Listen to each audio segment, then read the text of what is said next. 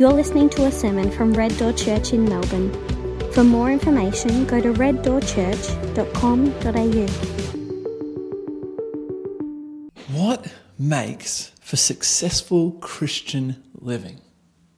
It's an important question because in some way the story of the church in Corinth is the story of a church that was seduced by alternate visions of Christian living.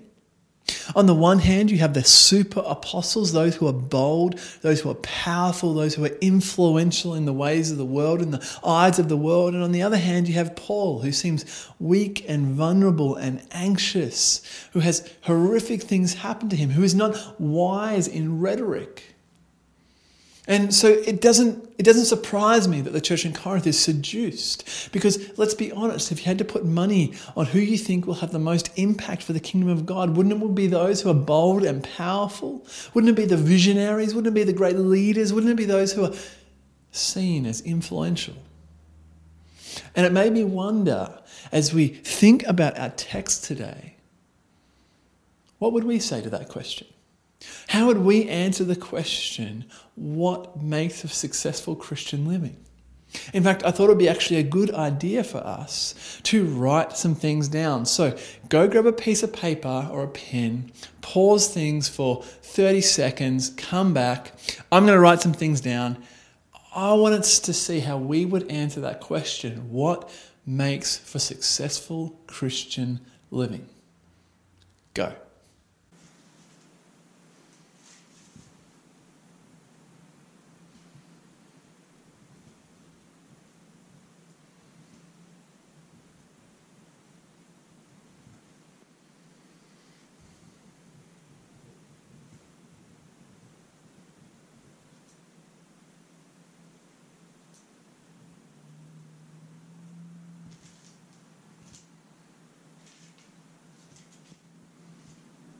Well, how'd you go? I wonder what you wrote down. And we'll get an opportunity to share what we wrote down in our phones or on a piece of paper when we get into discussion groups, into breakout rooms. But I wonder if it was anything like what I wrote down. I wrote things down like bold in prayer, loving your enemies, knowledge of the scriptures, filled with the Holy Spirit. Those are good things. And you can add to that list, can't you? Like successful Christian living is trusting in God always, rejoicing in the Lord, praying about everything, giving thanks always. And yet sometimes when I look at lists like this, I look at my own life and start to get depressed pretty quickly. Because I know that my life is not always like that. That I'm not always giving thanks. I'm not always praying. I don't always feel full of the Spirit. I don't always appear knowledgeable or even am knowledgeable. So what do you do? And as I was reading the text before us today, 2 Corinthians chapter 7, there were a couple of things that really stood out to me about how Paul lives his life that I think are going to be helpful for us as we make all of life all about Jesus. And there are two things that I don't think anyone would have as the first things they think about as successful Christian living. The first is weakness. Paul is weak. And the second is repentance. Paul speaks a lot about repentance. And these things might be like, oh, I sort of get it, but also like that is strange. Weakness? How can weakness be a part of successful Christian living? Don't I want to be powerful? Don't I want to be full of the Spirit? But even just consider Paul in the same book as the one we're reading in chapter 12. He says this. He's talking about his thorn in the flesh. And God said to Paul, my grace is sufficient for you. My power is perfected in weakness. And then Paul says, therefore, I will gladly boast all the more about my weaknesses so that Christ's power may reside. So I take pleasure in my weakness. Paul takes delight in his vulnerabilities. And in the back of my mind, I know how absurd that is. I have the line from Friedrich Nietzsche about evil and power. He says, what is evil? Whatever springs from weakness. And I think in some ways we've imbibed that, right? We don't want to be weak. We don't want to be vulnerable. And yet Paul says, no, Christian, that is the source of my power. It leads me to God. And so as we read the text today, keep that in mind, that there are these aspects of Christian living that are going to be strange and different and yet vital to making all of life all about Jesus, as Paul does constantly. So let's jump in. Let's find out how this plays out. How can weakness be for us? How can repentance be a part of Christian life? Well, Paul starts out asking the Corinthians to open their hearts, to expand their hearts. He says in verse 2, make room for us in your hearts. We have wronged no one, corrupted no one, taken advantage of no one. And I don't say this to condemn you, since I have already said that you are in our hearts to die together and to live together, God's boys for life. He's not referencing bad boys. He's literally saying, hey, we're united in the life and death of Jesus. We've died together in Jesus, and we have life together in Jesus. And it's helpful just being reminded of the context that Paul is speaking from. Now, we know that 2 Corinthians seems more like an emotional Facebook rant at times. The kind of thing written at 3 a.m. rather than the cool, reasonable logic of something like Romans or even 1 Corinthians. But we know why. Paul has written a painful letter to the church in Corinth, and he is eagerly awaiting their response. We read earlier on, I think in chapter 2, that Paul had made his way to Troas and he found significant gospel opportunities there, but instead of being excited by what God was doing, his mind was in Corinth. He'd sent Titus to Corinth with the letter, and he was awaiting their response. And he was so waylaid, so preoccupied, so consumed by what was happening in Corinth that he left Troas, even though there was opportunities there, because Titus wasn't there. He's like, I have to find Titus. I have to find what is going on in Corinth. And so we pick it up in verse 5. Paul leaves Troas and goes to Macedonia, and he writes, in fact, when we came into Macedonia, we had no rest. Instead, we were troubled in every way, conflicts on the outside and fears within. And maybe you don't look at this as successful Christian living, as Paul making all of life all about Jesus, but I actually think this is a realistic depiction of what life in Christ looks like. Maybe not all the time. There are going to be celebrations and successes and victories and triumphs, but the Christian road is not going to be smooth always. There will be peaks and there will be valleys. But I actually think Paul reveals something to us in his weakness. We can think of those classic verses like rejoice always, or don't be anxious about anything but pray. But I actually think that that's what Paul's doing. That praying, like don't be anxious about anything, don't worry about anything, but rather pray to the Lord and he will give you the peace of God. I think that's what Paul is doing here, because it doesn't mean that we'll be detached from reality, not caring about anything. What Paul is doing is caring very, very, very much. He loves the church in Corinth, and that's the source of his anxieties and fears. But rather than detach from the world around him, rather than detach from love, rather than detach from caring for the church, he's saying, I'm feeling all of this. And as I tussle with this, as I wrestle with this, as my fears are provoked, as my anxieties arise, I'm bringing them to God. I'm taking them to him. As I struggle day by day, week by week with these fears that I have for the church in Corinth, these brothers and sisters that I love, I'm taking them to the Lord. I thank God that we have an example like Paul in this, so that we don't get trapped or tricked into thinking that this is what second-rate Christians do.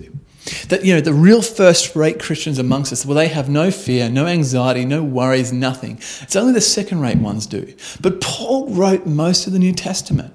He is a Christian par excellence. And yet he still wrestles. He's still weak. He's still vulnerable. It makes me think of an experience that happened when I was 18 that I sat down with a mentor of mine, and he said, he gave me some great advice. He said, Jimmy, what would be great for your discipleship is to find someone in history who you admire, who encourages you, and read everything that you can they've ever written, as much as you can about them. And I chose Charles Spurgeon. And you might have heard of the Spurge before because he is so endlessly quotable. He has written a heap. I've got a book at home of his collected works, and you could kill someone with it. Like, it is a huge, huge book. And in some ways, I chose Spurgeon because I was seduced in the same way that the church in Corinth was. Spurgeon was the first mega church pastor. He at a very young age, had a huge congregation. His sermons have stood the test of time, enormously influential, bold. But I think the thing that has stood out to me most about Spurgeon is his weakness. I've forgotten a lot of his sermons. I've forgotten a lot of what I've read about him, and yet it's his weakness that has stood out to me.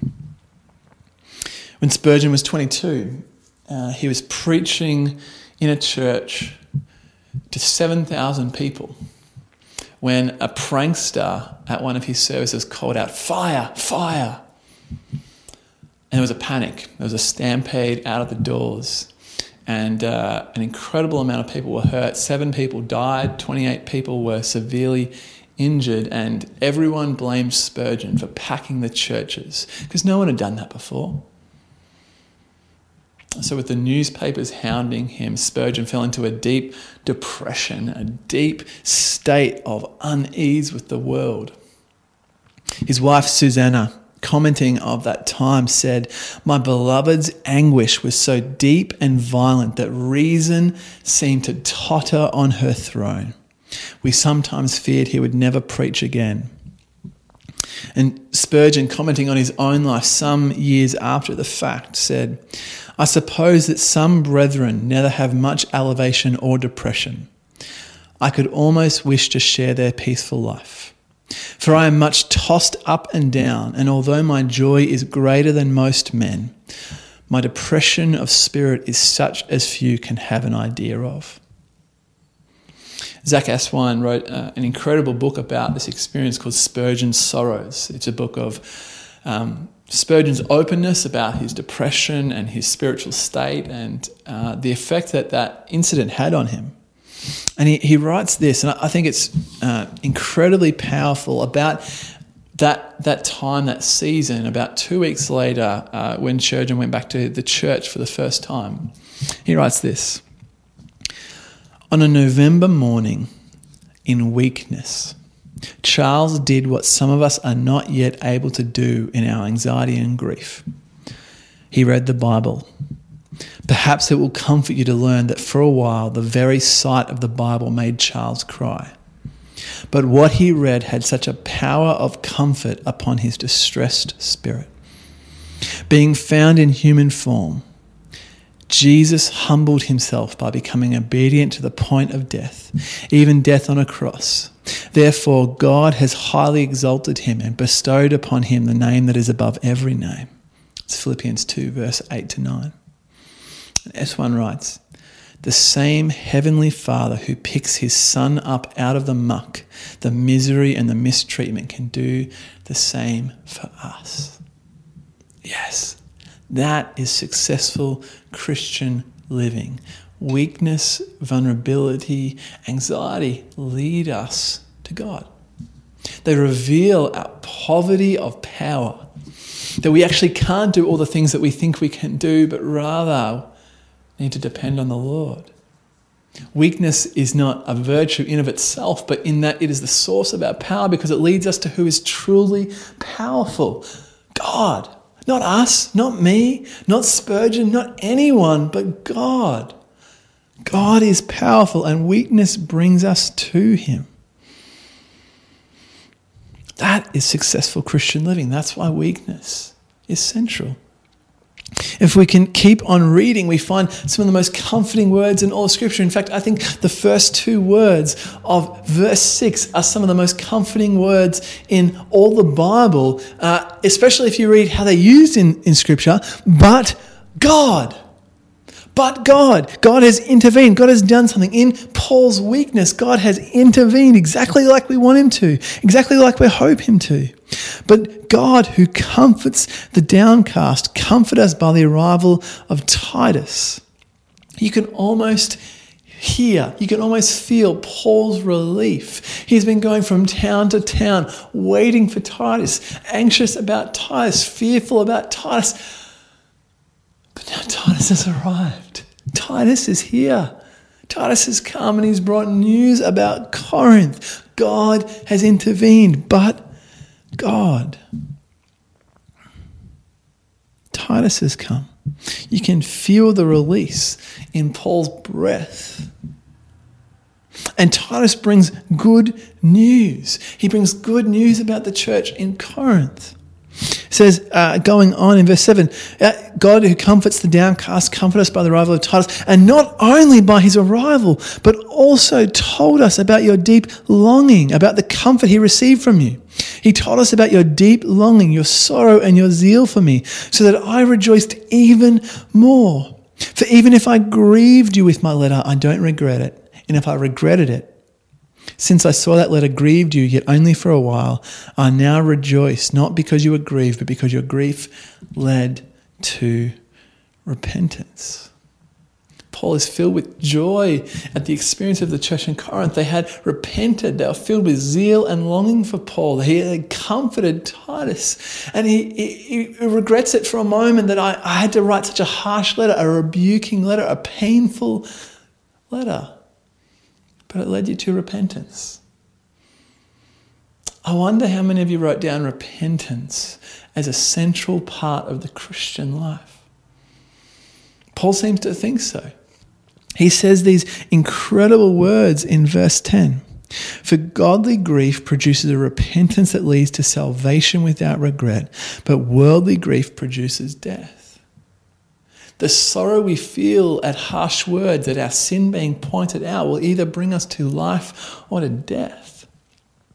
Matthews Green, a New Testament scholar, writes, repentance is the doorway to the spiritual life, the only way to begin. It is also the path itself and the only way to continue.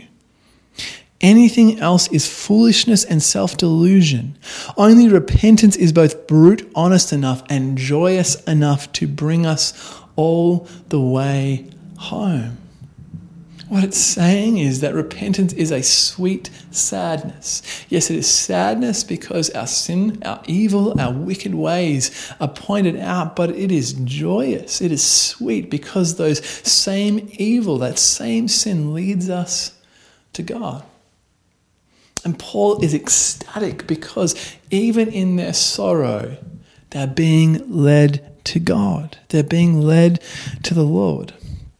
But I think it's interesting that he makes this incredible contrast between worldly grief on the one hand and godly grief. Worldly sadness, godly sadness. And in some ways you might ask the question, well, how are they actually that different? Sadness is sadness. I feel sad, I eat ice cream. I don't know what you're talking about, Paul, but I actually think these two are worlds apart. I want to unpack that a little bit. I think there are 4 ways in particular that worldly sadness and godly sadness are different from one another. Firstly, worldly sadness is only ever horizontal, but godly sadness is vertical.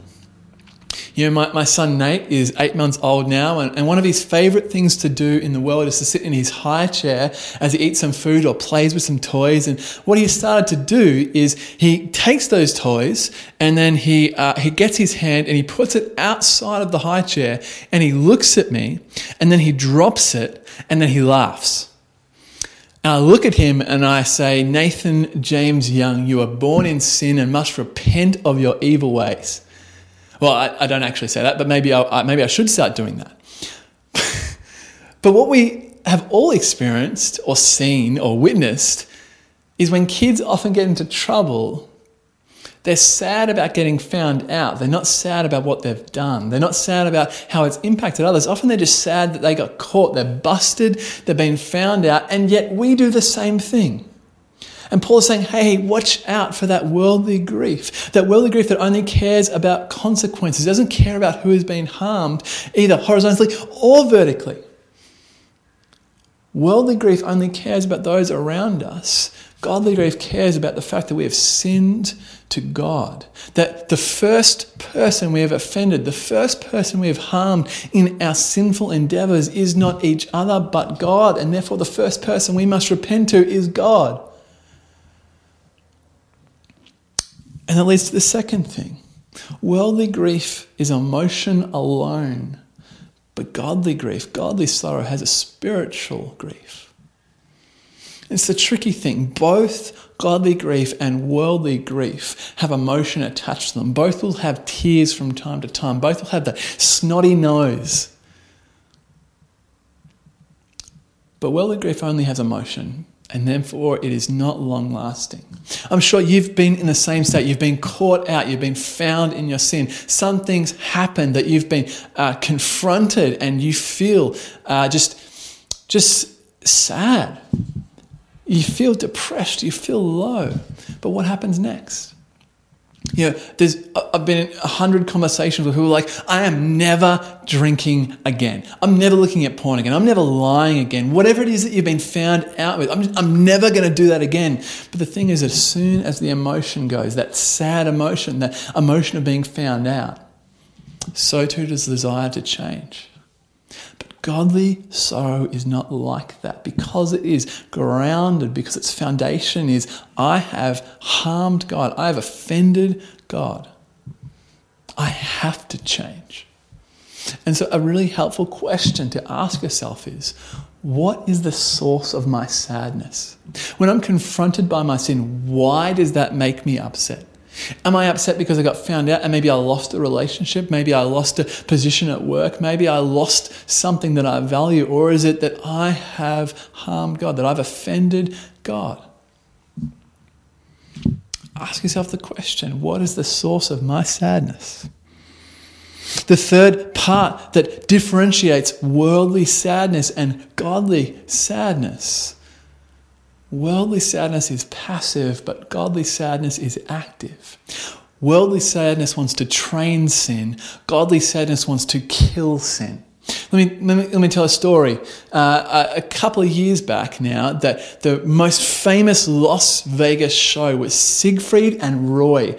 And what they had these incredible tigers that they trained, and they did a magic show. And it's just insane. And one of the tigers they had was called Manticore. Like it sounds like you could not make this up, but you can Google it. I mean, not right now, please. You can if you want. I won't find out. But just insane, right? And you watch one of these shows, and the tigers can just do insane things. Like, Roy says sit, and the tiger sits. Roy says jump, and the tiger jumps. And I'm like, I want to get me one of these tigers, right? It can sit and jump, and what more do you need a tiger to do? But there was this moment where Roy and Siegfried were doing this show, and Roy was leading the tiger around, and he hit him on the nose for whatever reason, something that he'd done 100 times again, and the tiger just lost it. Just went mental, mauled Roy, took him off stage. Roy almost died. He had to have brain surgery. He had to retire from show business. And the crazy thing is that about 10 years later, he was interviewed by a TV program, and he commented, I believed that he was distressed. He was trying to help me, not hurt me. And I just look at that and go, are you an idiot? Tigers don't help people. Tigers eat people. They are apex predators. That is their job. You put them in their environment. They are the biggest, baddest king of the jungle, right? If the tiger is not eating you, it's trying to think about how it will eat you.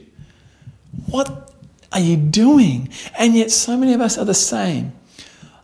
It didn't really want to hurt me.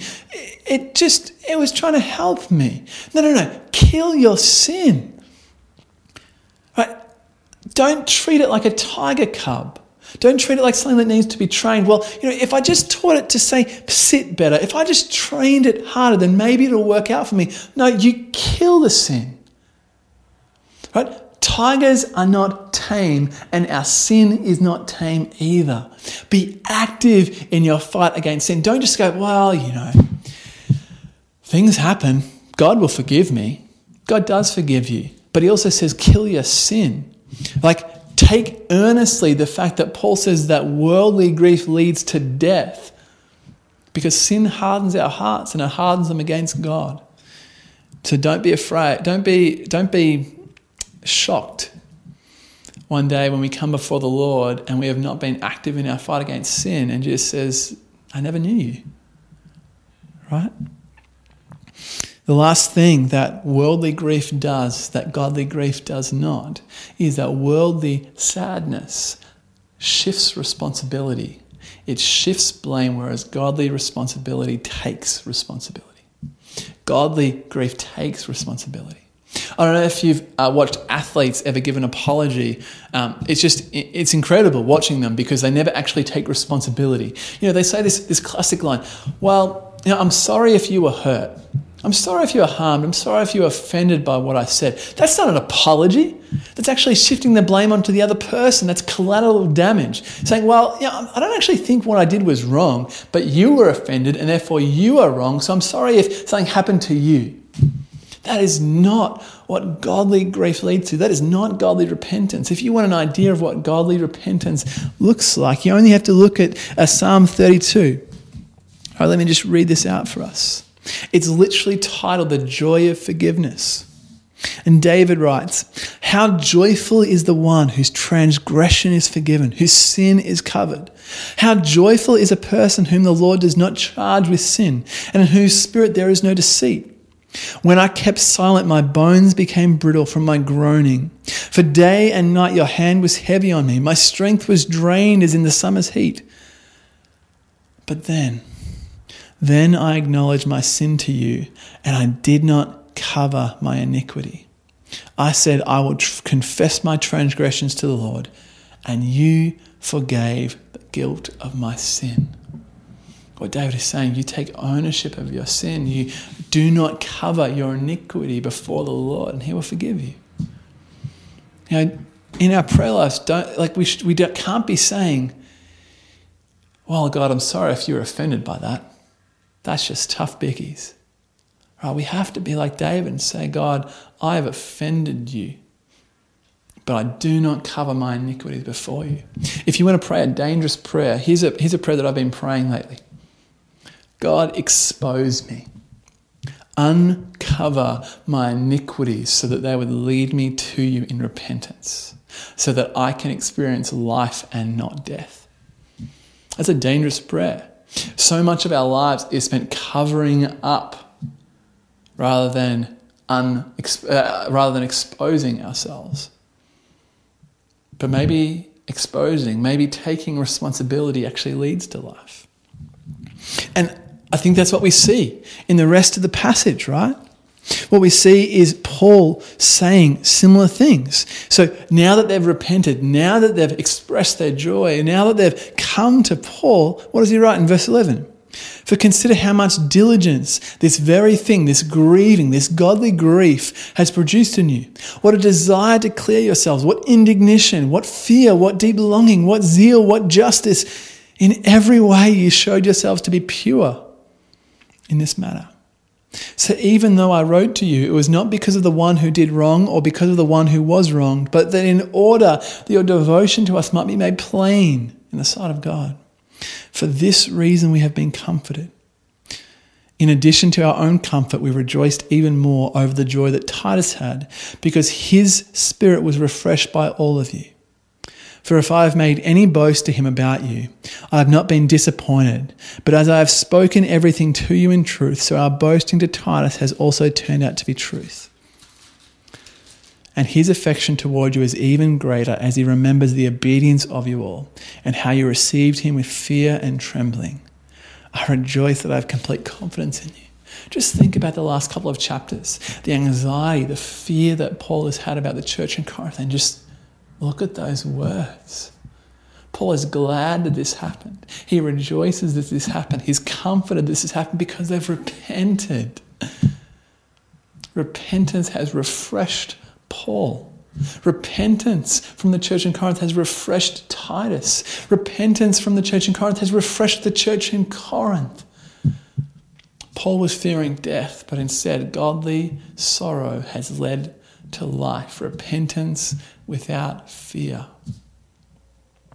Repentance without regret. And so as we bring this to a close, I wonder what your relationship to these aspects of Christian living are. What's your relationship with weakness like? Are you like the super apostles and get encouraged or seduced by the powerful, the strong, the bold, the influential? Maybe you need to spend some time reflecting on the life of Paul, someone who is weak in order to show the power of God. What about repentance? What's your relationship with repentance like? Are you like David? God, I did not cover my iniquity. Or are you covering something up at the moment? Friends, let me encourage you. There is power to be found in weakness, and there is life to be found in repentance. We want that for you. We want this to be a church that experiences life, but sometimes we need to leave some things behind. So I'm going to pray for us right now that we would find strength in our weakness, that we would find life in our repentance. And I encourage you to join me in that prayer. God, we just thank you for this word. We thank you for the life of Paul and the example that he is to us, not just in being bold, not just being powerful, not just influential, but rather in his weakness he turns to you. God, show up our power as weakness. Show up our dependencies as inadequate so that we will be led to you. For those of us who are feeling strong at the moment, show us the ways that we are weak. Show us the ways that we need to depend upon you. God, for those of us who are covering up our sin, expose us. Show us as who we really are. Let us not be shocked when we come before you, but uncover us so that we might experience the life that Paul talks about, that we might be refreshed. God, make us a church in your image. We pray this in the precious name of Jesus. Amen.